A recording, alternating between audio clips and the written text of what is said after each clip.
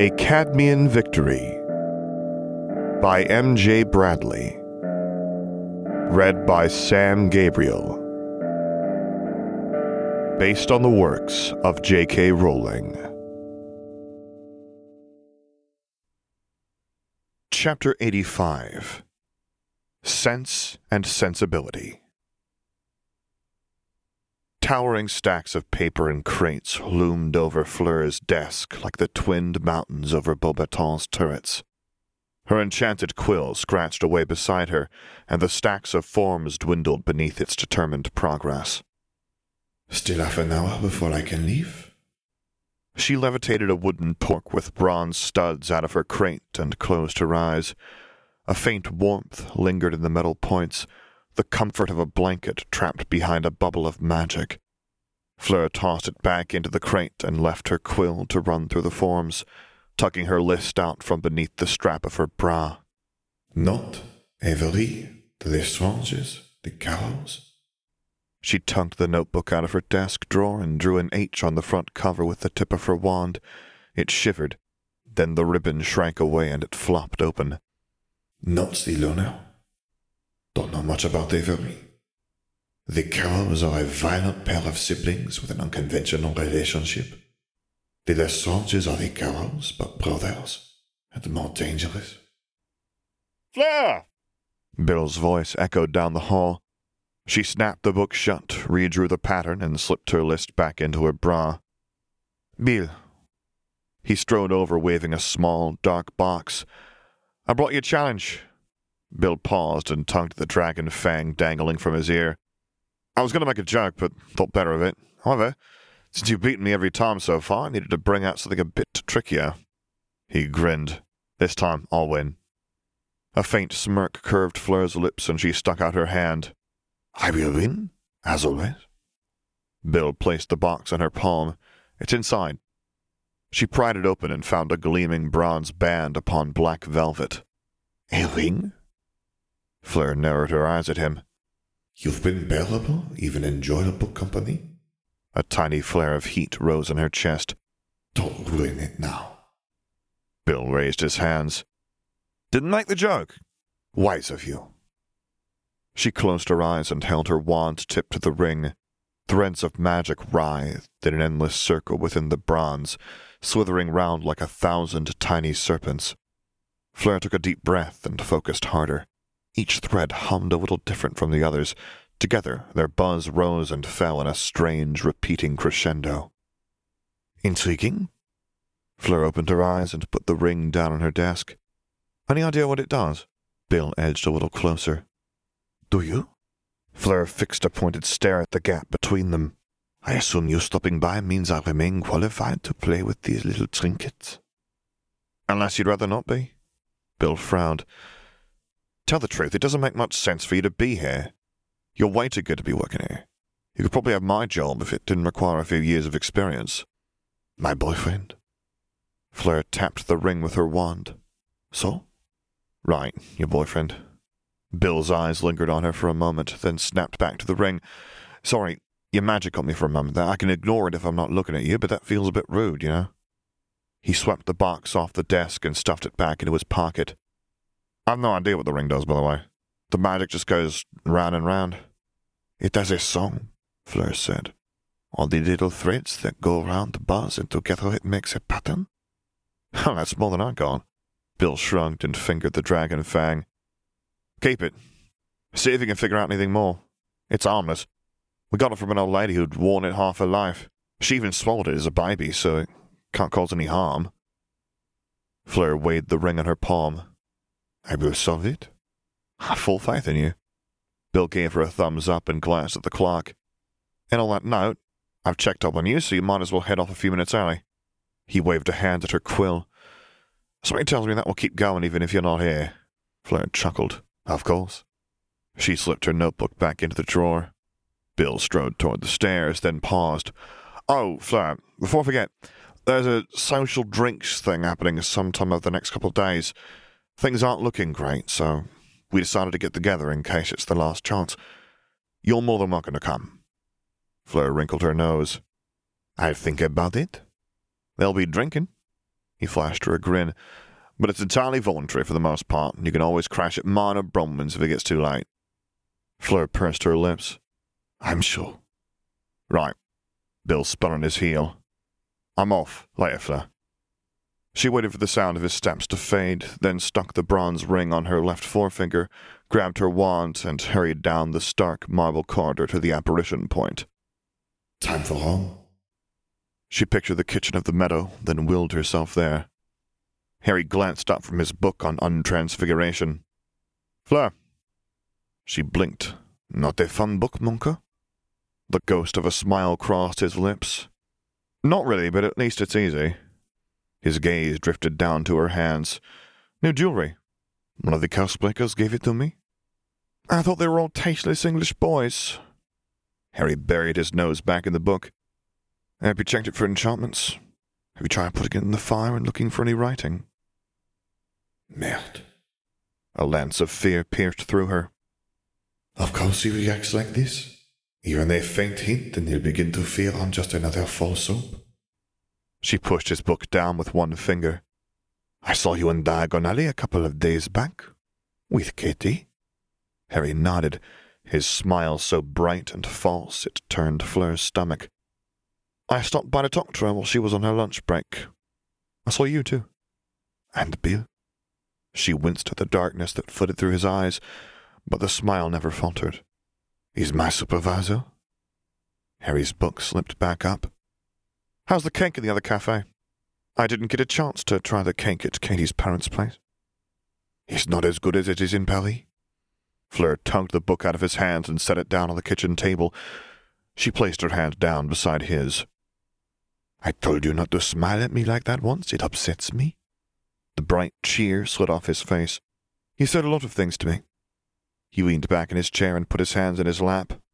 I remember them all. It means my promise. Her heart sank. How many little wishes were ripped away from you to leave you so brittle, Mongo? She sighed, then pushed his chair back from the table with her foot and swung herself into his lap. What would you like me to say, Harry? I spoke to him for less than 2 minutes, and you're acting like you caught us in bed together. He tensed and leant back from her. Will I? Heat bubbled up in Fleur's bones, and little white feathers burst through her skin. Her face shifted as the liquid warmth shivered through her chin. She took a deep breath and stopped her change. No, you are being an idiot, and you are lucky that I know why you're being an idiot.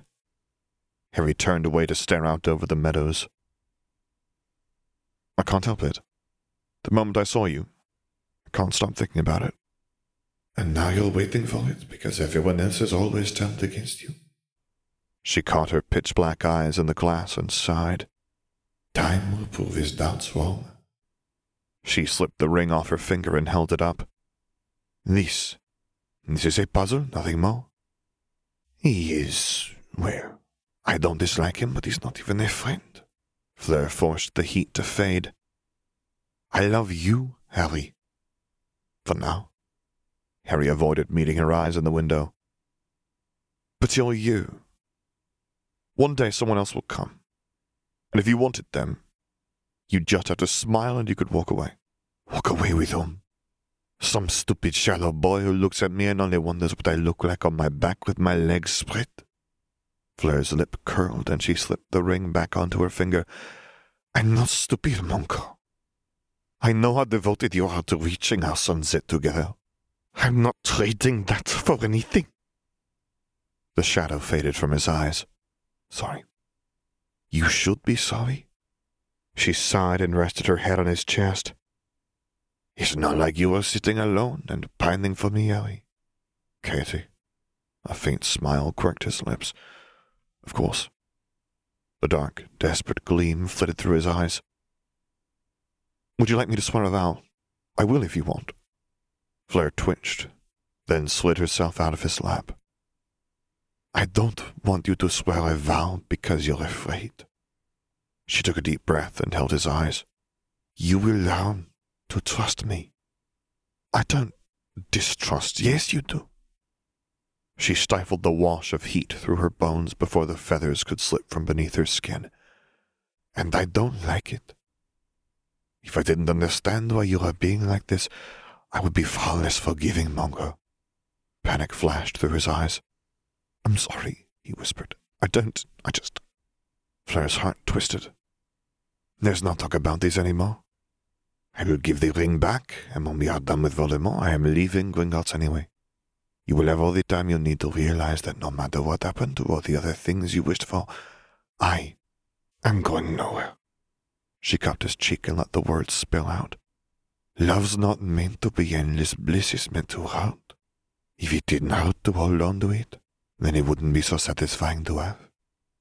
I'll give the ring back when I've figured it out. She twisted the slim band of bronze around her forefinger, while Harry stared at it like it had caught flame. It's not like he doesn't spend all his time with a girl he used to date, then laugh when I get jealous. I need to get some more books from the Chamber of Secrets. Harry pushed himself to his feet. I want to try and pin down what happens to the Peverells. I've stolen the spare bedroom for it. Fleur cocked her head. Show me before you go. He vanished with a soft snap, then floorboards creaked above her head. Not together? She pursed her lips, then apparated herself upstairs. A soft purple glow bathed a swirling storm of parchment covered in Harry's cramped handwriting. Grindelwald's mark burnt upon the ceiling in violet flame. Lines of indigo fire spread from it like the roots of a tree, and linked various pages stuck to the walls. Fleur wrinkled her nose. I'm not sure I like your redecorations, Monka. Harry flicked his wand, and the whirling pages rustled back into stacks upon the wall and ceiling. I've got everything I could ever need about the Peverell family up until about 1300 AD on the ceiling. After that, the family kind of breaks up into 3 parts. He traced his wand tip down one of the purple lines. This is the part of the family that ends up becoming part of the Potter family. My theory is that one of the other branches had the stone. It won't be easy to find. She traced her fingertips along where one purple line split into 7, then came to an abrupt end at a single stack of paper. Any one of them could have ended up with it, and that's if it even remained with the family. Someone might have stolen it. He grimaced.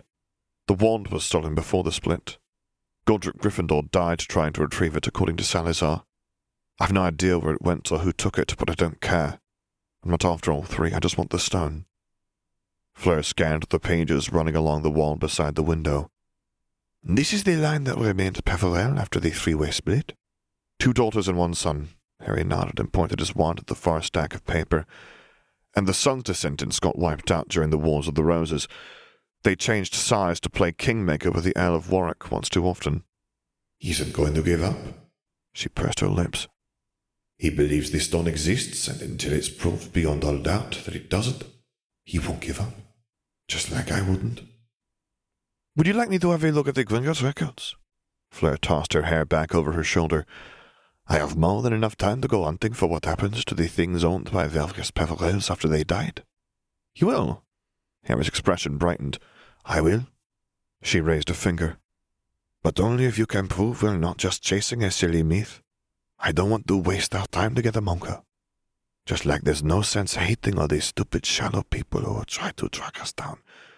There's no point obsessing over impossible things. It's real. Fleur frowned. That's not proof. Harry's brow creased. Then he wavered and reappeared with a soft double snap. A silver cloak pooled in his hands. I thought it was an old family heirloom, and it is, but... He held it up in the purple light. It's also the cloak. The faded symbol Grindelwald had left across Europe gleamed on the cloak. Fleur's breath caught, and she pulled her wand out. May I? A faint smile passed across his face. Don't take it apart. She touched the tip of her wand to the cloak and closed her eyes. An endless void danced at the edge of her senses like the northern lights in the sky. Her magic bled away into it and vanished like candlelight into the night. She strained her senses further, but only found herself further in the abyss. I can't make any sense of it, Harry said. Fleur opened her eyes. Me neither. She tucked her wand away. Perhaps we can let Gabby take a look at it? Harry froze. Yes, I'll take it to her. I think I want to talk to her anyway. Another private visit to see my little sister Monka. She arched an eyebrow at him and rested her arms on his shoulders, brushing her nose against his. It sounds like it's me who ought to be worrying. His smile never appeared. I'll put this back where it's safe and get my books. Heavy went a little closer and Fleur tilted her lips toward his. Then he vanished with a quiet snap. No kiss. A soft little ache twisted between her ribs, a sweet sharpness beneath her skin. Well, you'll realize soon. And how much it hurts now will just make things taste all the sweeter later. End of chapter 85. For the text of this and other stories, visit alltheblankcanvas.com, as well as patreon.com/theblankcanvas. Music by As I Walk Into the Abyss Blinded. QA assistance by Sakiko and Ohana. If you would like to commission me to record a story, voiceover, or character, please get in touch using the contact information on my website, which is located at samgabrielvo.com. And there you can find other stories that I've read, as well as links to my Patreon page, to which I hope you consider subscribing to support me, and my Discord server, where I record things live for your enjoyment. And finally, as always, thank you for listening.